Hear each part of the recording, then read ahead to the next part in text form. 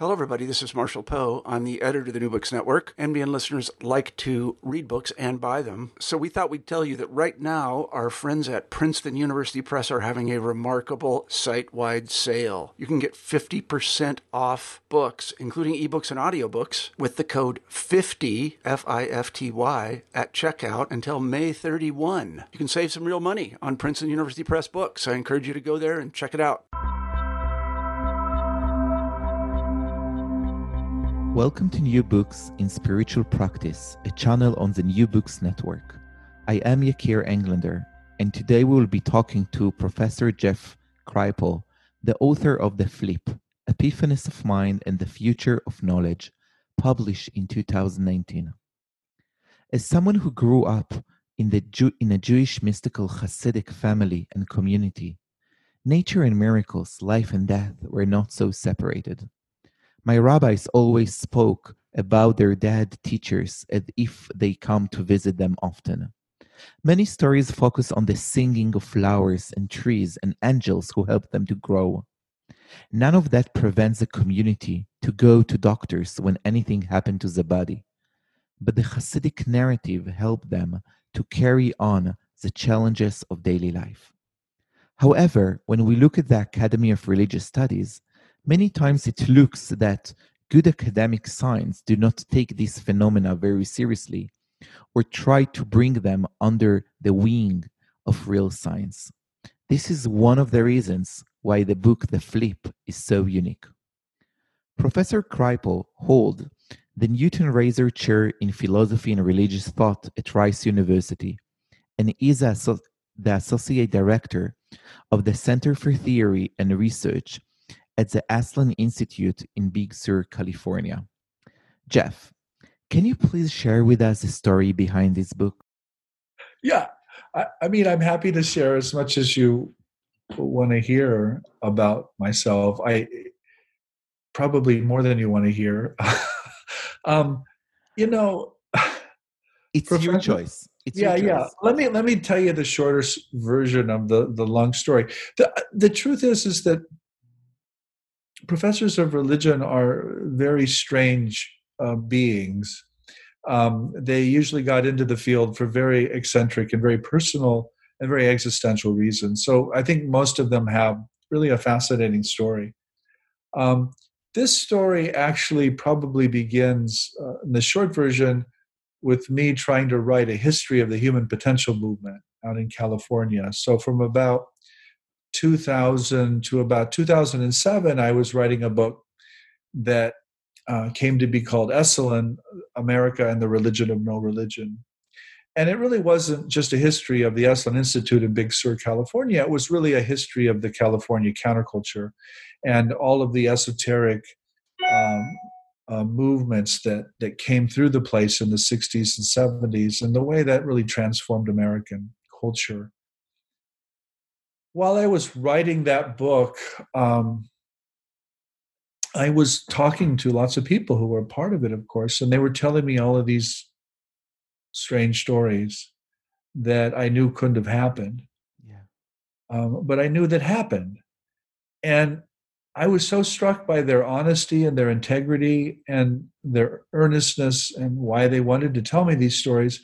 And I was also so struck that, I had been trained in the study of really mystical literature and had spent 20, 25 years at that point with some of the most extreme texts in the field. And I just didn't have any way of making sense of these things. I was like, what happened? How did our field come to erase, essentially, these forms of fairly common human experience? Can you share with us an example or two of the experiences that touch you in that way? Yeah. So, there were a lot of out-of-body experiences. Sometimes one of them occurred during birth. The mother was birthing a child and had a kind of classic out-of-body experience. Some of them were in accidents or illnesses. People left their bodies and had kind of transformative religious experiences in moments of trauma. Some of them were what most people would think of as UFO encounters, but weren't necessarily UFOs, some kind of plasma, some kind of balls of light. Some of them were what most people would think of as classic Kundalini awakenings. So some kind of energy in the spine that awakes and erupts into the head and sends the person into some kind of ecstatic religious state. There was a whole range of them. They really, I think we classified them at our peril, frankly. And what struck me about them was that they clearly weren't just subjective. Often there were material events or physical events involved, and yet they also weren't just objective. They were clearly related to these subjective states and seemed organized around these spiritual states of consciousness and energy. And I just was so struck by that. I was so struck by how they violated how we had carved up the world and the academy between the subjective stuff in the humanities and the objective stuff in the sciences, and never the twain. Let's keep those apart. Let's keep the sort of Cartesian pact. And it just wasn't working. And I just became so struck by that. And so I spent about another 4 or 5 years actually writing a history, an intellectual history of the paranormal called Authors of the Impossible. And what I discovered writing that book was that a lot of these concepts, well, actually none of them originated in the tabloids. They actually originated in the universities. Things like words like paranormal, words like psychical, words like parapsychology, psi, all of these were coinages of people with PhDs, essentially, places like Cambridge and Duke and Harvard mostly. And so I was really struck by that again, how all of these things were sort of not normative, but were central to the intellectual life in the late 19th and early 20th century. But then over the course of the 20th century, they get gradually taken off the table and excluded, and they sort of enter popular culture and entertainment and science fiction, but get tabooed essentially from the things that intellectuals do. So in a way, modern modern religions, as modern secular or the modern science, we try to understand the world, right? And therefore, all these places, all these areas where we don't understand, we push them to the side. Yeah. So what I sort of became a Foucauldian. I mean, in the sense that I realized that the reason science works is it gets to say what it can explain, and what it can't explain, it says doesn't exist, or at least scientists do. And I was like, well, that ain't true. You guys are clear. This is a shell game. I mean, you're all you're doing is you're just taking this stuff all off and saying it doesn't exist, and all the stuff left on the table, of course you can explain because you got to say what's on the table. And I was like, that doesn't work for me, because A, I'm not a scientist, and B, my job is to understand people's religious experiences. And I don't get to say what is a real or an unreal religious experience. To me, a religious experience is an experience that someone says is religious, right? Yes. So I had to take all this stuff in, and I was trying to understand these human beings, and I was being told this stuff doesn't happen. And I knew that was complete bunk. And at the same time, I was hanging out with lots of scientists, mostly physicists and neuroscientists, who were really open to this stuff and were really concerned about how it had been taken off the table. And so I knew good science when I saw it, and I know bad science when I saw it. And I got really, really fascinated by how the disciplines were controlled by these dogmas or these taboos. And my own field, of course, was not immune from this or innocent of this. The humanities in some ways has even more rigorously disciplined itself and taken off the table, the anomalous and the strange, and the human has sort of become smaller and smaller and smaller with every decade that ticks by. We are smaller in the humanities. And I was like, wow, no wonder no wonder people don't listen to us anymore. All we have to say are depressing things. And we can't even talk about the things that make something religious. We can only talk about how it's political or social or historical or embodied or this or that, but you can't actually talk about that which makes it religious, which is this transcendence or this sacrality or this numinosity. That's just completely out. And so I got really concerned about that. Not just because I thought it was intellectually cowardly, and I still do, by the way. I got concerned about it because I think it's why the humanities are declining. Mm-hmm. I think we are pushing a model of the human that is so partial and that is so small and that is frankly so banal that, in some ways we deserve to die. And I don't say that with any glee. I say that with sadness. And so the work then for me became, well, how do we make the human big again? How do we reaffirm transcendence? How do we reaffirm all of these things that drove human civilizations around the planet for millennia that were saying the exact opposite, that the human is cosmic, is essentially, I think, what the religions are saying. And yet I'm not pushing a religion. I mean, I don't. This is what I love about the book. So one of the things that you say a few times is that the fact that there is more doesn't mean that now we need to do the logic with quotation jump to say that automatically there is God, right? You say there is something more that we don't touch.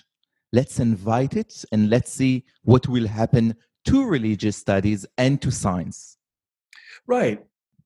And so the last chapter of this, how the book came about was in 2014. So I published this little manifesto in the Chronicle of Higher Education, which is kind of the New York Times of the academic world. It's kind of what all administrators read. And the piece was called Visions of the Impossible. And I basically just set these ideas out in a fairly condensed way.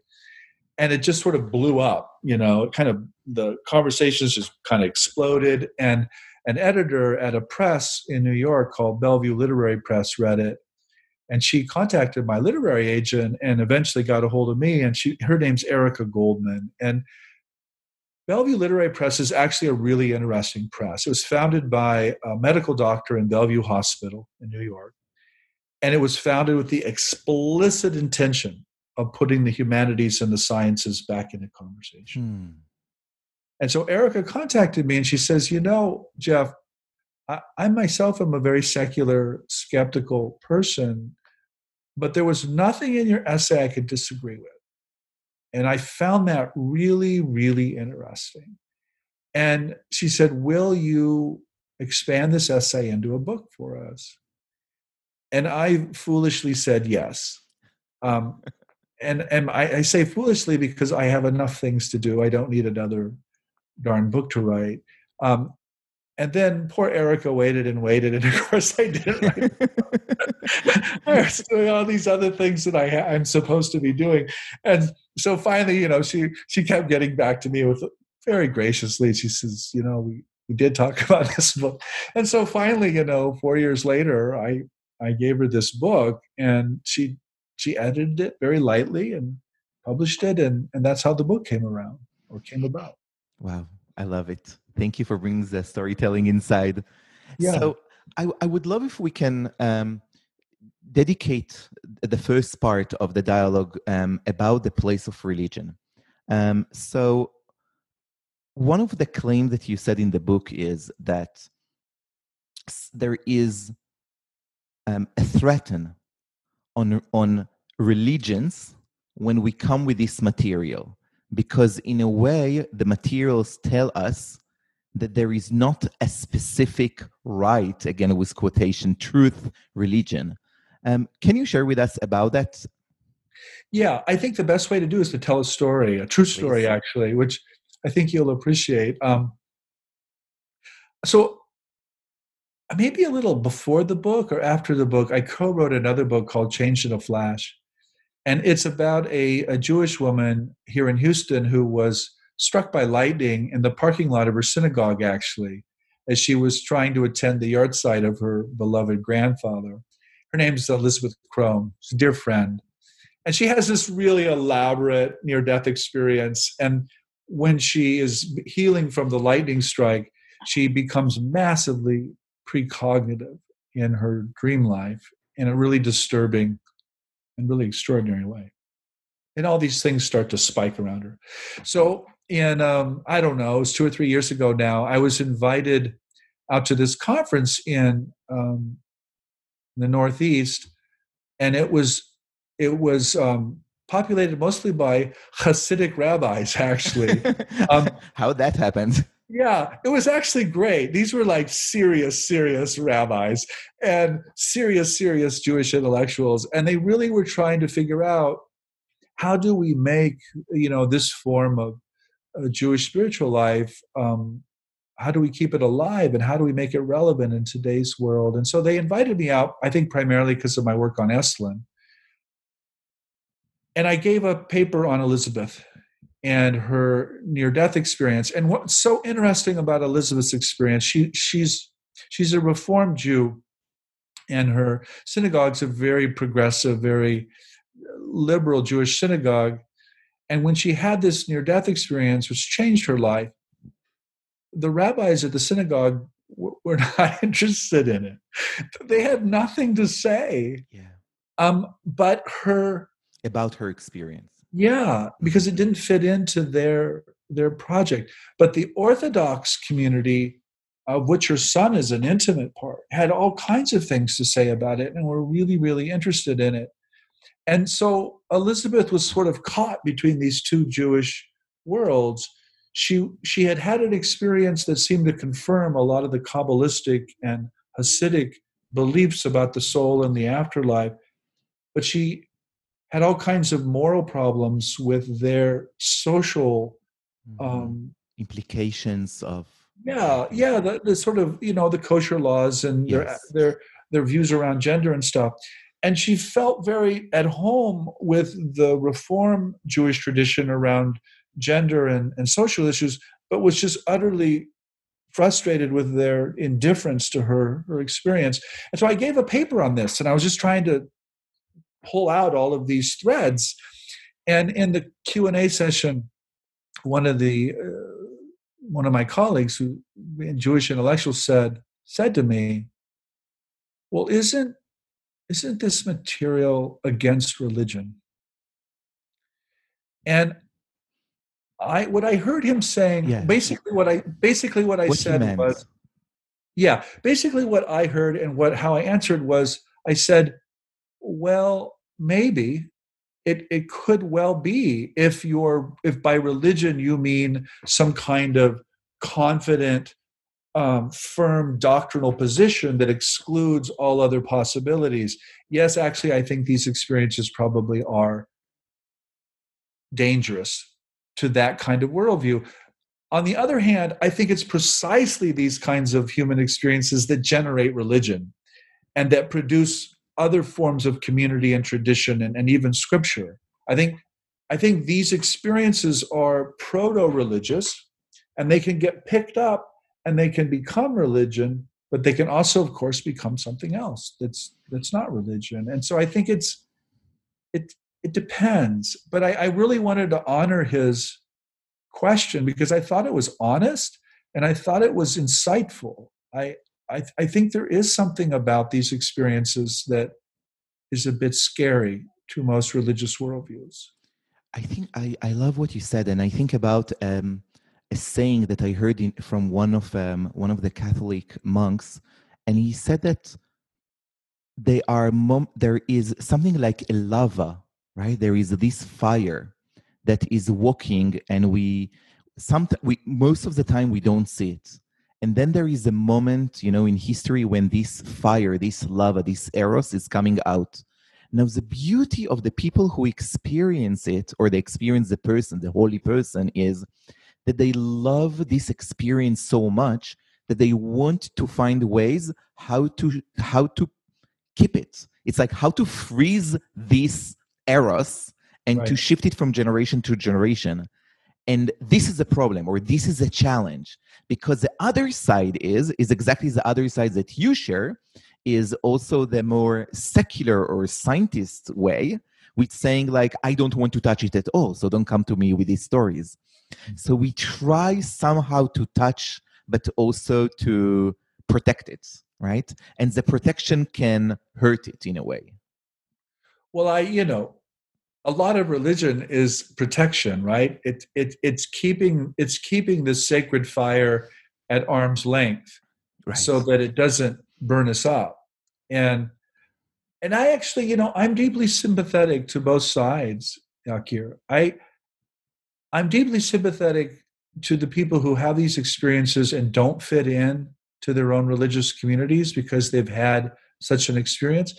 But I'm also deeply sympathetic to the religious communities who are trying to preserve this and pass it on. And I think this destabilization and the stabilization are both very, very human and really, really important. So if we come back to my question about how this is a threat, because it's something that these experiences are going beyond any specific religion. The experience that people share are much more human. It's not Jewish by definition. It's not Muslim by definition. But I also wonder, Jeff, if people are practicing a specific religious from what you are learning, can you say that by practicing a specific method, specific Torah, halacha, do they experience the same color or the same kind of meta experiences? I think it's messy. So Elizabeth's experience, to go back to Elizabeth, her near-death experience, I think, was very Jewish, actually. I actually think it was Kabbalistic, if you really, push me to the corner. There were a lot of features of it that struck me as remarkably Kabbalistic in ways that she wasn't aware of, but that she would recognize instantly when I talked to her about it. So I think there was something about her Jewish tradition that really shaped it. On the other hand, there were other features of her experience that clearly overflowed and were more than the tradition. And so I think it's both. And I think also entirely secular people who have no religious background have these experiences too. And they experience and see things that other people don't. So I think our backgrounds deeply inform and make possible certain things, but they also make other things impossible. I think, we're always being opened up and constricted simultaneously. Right, by definition, yes. Other things that people, one of the things that also come to me from the book is that when people experience these experiences, they know it. It's not about belief. They have it, right? I wonder for the people who never had these experiences,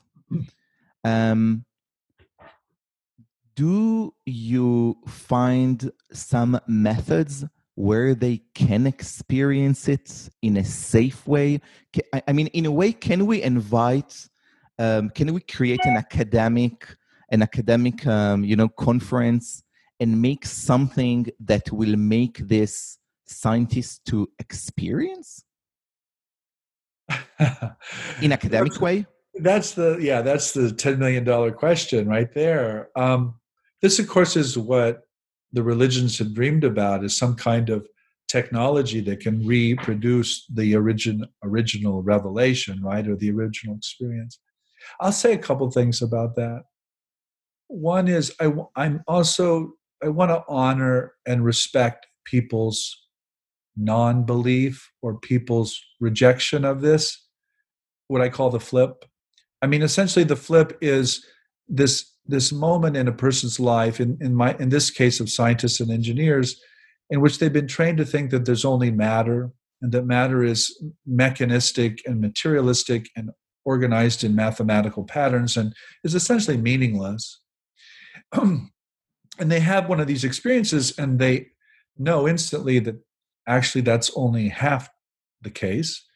that mind or consciousness or spirit is fundamental as well, and is all about meaning and purpose. And so they flip their worldview, but they realize after the flip that their science or their technology or their medicine works just fine. That their earlier materialism was an interpretation of the science. It wasn't actually the science. Now, the problem is that these flips are fairly rare and not reproducible. And I'll bracket that and come back to that in a moment. And so most people are not sympathetic to this argument because there's nothing in their experience to which they can relate. And I want to honor that. And it's sort of my theodicy. Why is it that most people don't have these experiences, right? It's not why is there evil or suffering in the world. It's why are we so thick and dull and we don't have this experience. I mean, I think that's a real question. And I don't think they're replicable, and I don't think any of these methods really work in a consistent way. However, there are some technologies that work in a remarkable, statistically positive way. And I'm thinking of psychedelics. I'm thinking of psilocybin, for example, in clinical trials at places like Johns Hopkins. They've been giving these molecules to people who are dying, people with advanced cancer or people with clinical depression that isn't responding to the typical medications, to people with PTSD. These are really suffering people. And somewhere between 60 and 80% of the time, which is a remarkable number, people flip and they have one of these experiences and they come out and they're no longer afraid of death. They're still going to die, but they don't care. Or, their clinical depression is instantly dissolved for a time. And yes, they're going to be depressed again, but it's not going to mean the same thing. Mm-hmm. And they're going to be able to deal with their trauma. And so I think we're struggling as a culture now toward ways that might be reliable ways to flip people, but we haven't even begun to ask all kinds of moral questions like who gets to flip? Right. And who gets the money to, there's an economic and there's all kinds of moral issues wrapped up here that the religions have answered historically in terms of a kind of elitism that not everybody can flip and gets to flip, and so we're going to keep these experiences in these sort of coded esoteric communities, and actually that's an answer, Akira. I'm not dismissing that as an answer. There is a reason to protect these things from the broader culture. So I think we've just begun. We are not even at a point as a culture that we can acknowledge that these states exist. Once we acknowledge they exist, then all of these other moral and social and political questions will come to the fore, I think. I really love what you say, that the question is not only about the flip, but the question is what are the moral questions that are coming with the flip. I'm just thinking about in the Jewish history, we have the Hasidic movement. And I think that the Hasidic movement come from a deep pain of the general Eastern European Jewish community who didn't experience anything spiritual other than the Jewish law. And then came the mystics, or the Baalei Shem, which the founder of the Hasidic movement was one of them. And they said, you know what? We need to engage Kabbalah and mysticism into the daily life. However, 3 generations after that, you see the decision of the rabbis who said, you know what? Only the leader is going to be the one who experiences them, and the community will experience him, but they will not have the experience itself, right? And I think it comes from this fear of what happened when you have a whole community who have mystical experiences, and also from the place of how do we navigate. However, the question or the debate, should every community member should experience that or only the leaders, is still there. So it's not a solved question. Well, so I grew up Roman Catholic, and the same problem is in Roman Catholicism. The last thing you want is everybody becoming a mystic. I mean, that's a nightmare if you're trying to run a church, because these people all are convinced they have revelations, and it's chaos. Right. It's chaos. Right. And so you then set up this very hierarchical, very authoritarian tradition that can channel or control that charisma, but can also say, no, no, this person over here is not seeing the Virgin Mary. That's not real. But this person over here is. And the way the Catholic Church did it is they created religious orders and essentially subsumed the charisma of these charismatic mystics into the church, but demanded obedience and demanded that the religious charism or charisma could be subordinated to the broader culture or tradition. So yeah, I think that problem exists in all religions. I don't think it's unique to Judaism or Roman Catholicism. Right. And maybe it should be there. I think this is part of that. It should be there in a way. It's a good question. I think the challenge is when these questions don't have even an invitation to come, right? Right. And what the flip argues, I mean, the last chapter is called The Politics of the Flip. Yes. And essentially what I suggest there is that, hey, let's not romanticize or idealize the flip. Once someone flips, they can go in any number of moral and political directions. There is no necessary A to B to C. There's no, the mystical and the moral are not easily related. And so, but that means that where this should really sit is with conversations like this, and in thoughtful public conversation that can recognize both concerns and negotiate these things in community and in conversation. And I don't pretend I know where that's going to go. That's not my job. That's up to these communities and these conversations. But if we can't have that conversation, then of course that's not going to happen. And you can't have the conversation until you just admit that these things happen. So again, we're just taking little baby steps, Yes. So I want to do a shift and to move from the place of religion and the flip to the place of science and the flip. Okay.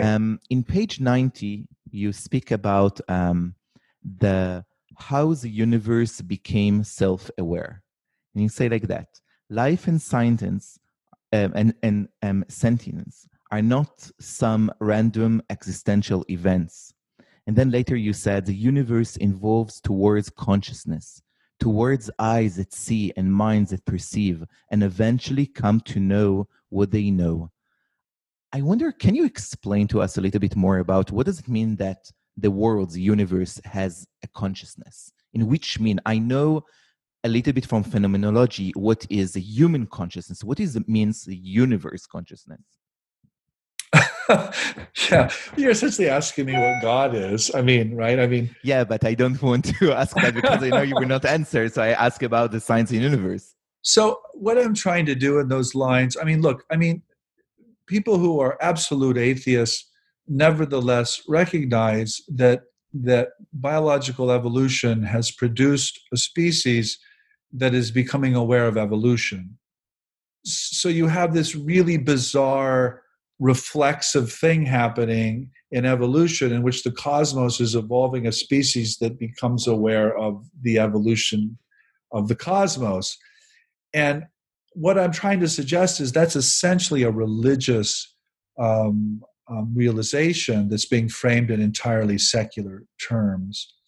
The flip also, it runs through physics. It also runs through biology. The big sin in biology these days is to admit that there's meaning or purpose or even intelligence when biological life forms show every appearance of all of those things. And so a lot of biology is essentially fancy rhetorical ways of explaining all that away. And it appears very much that consciousness is driving this process. I mean, one of my favorite quotes is anonymous, and it's actually a definition of hydrogen, and it goes like this: hydrogen is a light, odorless gas that, given enough time, turns into people. Right? So you're like, whoa, that's weird. And yeah, that's because there's something in this sort of cosmic evolutionary impulse that is driving towards more and more complexity and more reflexivity and more life. And so that kind of cosmic consciousness, as I call it in the book, does not presume a human ego. It does not presume a social identity that you and I think we are. I mean, the cell in evolutionary biology is a fantastically complex biological machine that is doing its own thing regardless of what Yakir and Jeff are thinking at the moment. Life does not depend on us watching it or thinking about it. It has its own intelligence. It has its own capacity to shape itself. And that's what I mean by this broader form of consciousness. I don't mean the ego. I mean some kind of life force or some kind of minded intelligence that appears to be driving the evolution of life, at least on this planet, as far as and it's all we really know at this point. Yes. So I want to keep focusing on this, and I will move to page 109 and 110. And you speak there about the question. You call it the big question and the is question. And you say like that: the single big question that derives most of the modern philosophy of mind is this: what is the relationship between mind and matter?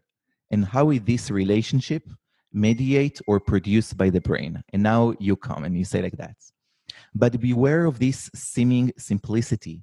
Not only do we not know what mind or consciousness is in here, the confidence of materialism aside, we really do not know what matter is out there either. As both physics and philosophers have pointed out again and again, all of physics tell us absolutely nothing about what matter is. It tells us a great deal, of course, about the causal structures and mathematical behavior of matter, but nothing, absolutely nothing, about what we might call the isness of matter, what is this deep down in itself. So what matter is, and you know what, I will ask you, Jeff, I don't want to ask the same question, so I want to ask it like, what the questions that we need to ask ourselves in order to understand matter better? Well, again, so I'm not a physicist, obviously, but I'm channeling my physics friends here. And I'm also channeling a philosopher of mind named Philip Goff. Phil wrote a book called Galileo's Error. And basically, Philip's argument is that the way science develops is it takes the is question off the table. Right. And it decides to only focus on the behavior or the structure question. And so this is where you get modern science that can tell us everything or almost everything about the behavior of invisible particles of matter, but cannot tell us what the particle or the matter is. That's not even a scientific question. You cannot answer that with the science. And this, though, is the question for philosophers, but also for people who have one of these flips, because they believe they've directly experienced the nature of matter, which is minded, which is some form of consciousness. So, I mean, that's really what I'm talking about there. I'm not trying to issue confident statements about what matter is, because that'd be foolish of me. I'm not a physicist, but I'm trying to describe what physicists say about physics itself and how they are so aware that what they're doing actually has nothing to do with the nature of matter. It has to do with the behavior of matter. And the typical layperson, myself included, simply doesn't know that. we have this sort of veneration for science, and we assume that they know things that they don't. And so that's really what I'm trying to emphasize there. And the mind matter thing, I mean, we don't know what matter is. I mean, the more we learn about matter, the more it disappears, and the more it looks like mind. And we certainly don't know what the mind is in neuroscience. I mean, basically, we're told over and over again that there is no such thing as mind. It's all an illusion. And that's not very satisfying if you happen to be such a mind. You're like, well, wait a minute. So, we're just in this crazy, crazy place in modern intellectual life where we don't know what mind is and we don't know what matter is, and yet we're being told what the relationship between mind and matter is very confidently. And I'm just simply, I'm not making this up. I'm just repeating things that my colleagues have said, that this is clearly not sustainable. This is clearly not the case. And so we can't keep building a culture. We can't keep building our disciplines, much less a public culture, on things that are just fundamentally not true. So my last question will be, let's go back to your field, to religious studies. Lately, we know that there are more research which maybe come more to the place where you wish to be. I'm thinking about the research that is happening around meditation and science and mindfulness and religious, by coming from the Buddhist tradition and mindfulness tradition, etc., etc. I wonder, as a scholar in religious studies, what are the questions that you will invite the young generation of scholars to ask also? I will not say instead, but also. Yeah, that's a great question. So, I might get a little crabby here and a little inappropriate, but I think it's helpful to answer this question. I think a lot of the study, particularly of mindfulness, which has a very Buddhist kind of quality to it, is at the end of the day materialistic and reinforces this worldview I'm trying to argue against. I mean, scientists like Buddhism because they think it's trying to argue that there is no such thing as a self or a soul, and I suppose on one level it is. But what that kind of research is ignoring and will not study is all the anomalous phenomena that happen around someone who meditates or has such an experience. So, for example, I have a close neuroscientist friend named David Presti, who teaches at University of California, Berkeley, and he wrote a book a year or so ago on this exact topic, and he pointed out that a lot of the research on mindfulness and Buddhist meditation, every time a subject like reincarnation or precognition or comes up, they immediately shove it aside. Yes. And the reason they do that is they want to be doing real science. They want respect, and they want, of course, the grant money. And they think, probably rightly, that taking those things seriously are going to compromise their respectability and their ability to get grants. And they're probably right about that. And that's a big problem.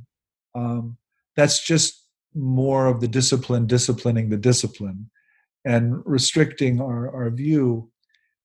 My own feeling is that when someone is a profound meditator, all kinds of strange things are going to happen around that person. And those strange things are trying to speak to us. They're trying to tell us things. And if we keep saying they don't exist or they don't happen, then we're not listening. And it seems to me that's the exact wrong approach to have here. And it doesn't mean I believe in reincarnation, or I believe in any of these things in the literal way that they're usually presented, but I absolutely am convinced that these experiences happen and that they're part of the human condition and that they deserve our attention and our respect. So that's where I would hope the younger generation would go, is don't hide behind, or don't get interested in stuff just because it it supports your materialism or your mechanism or the culture you're already embedded in. Get interested in stuff that challenges that culture and that worldview, and that is obviously a part of human history, but is not being looked at the moment. What does that tell us? That's where I would like younger people to go. Sounds so interesting and so important. Jeff, thank you so much. Thank you. It's been a treat.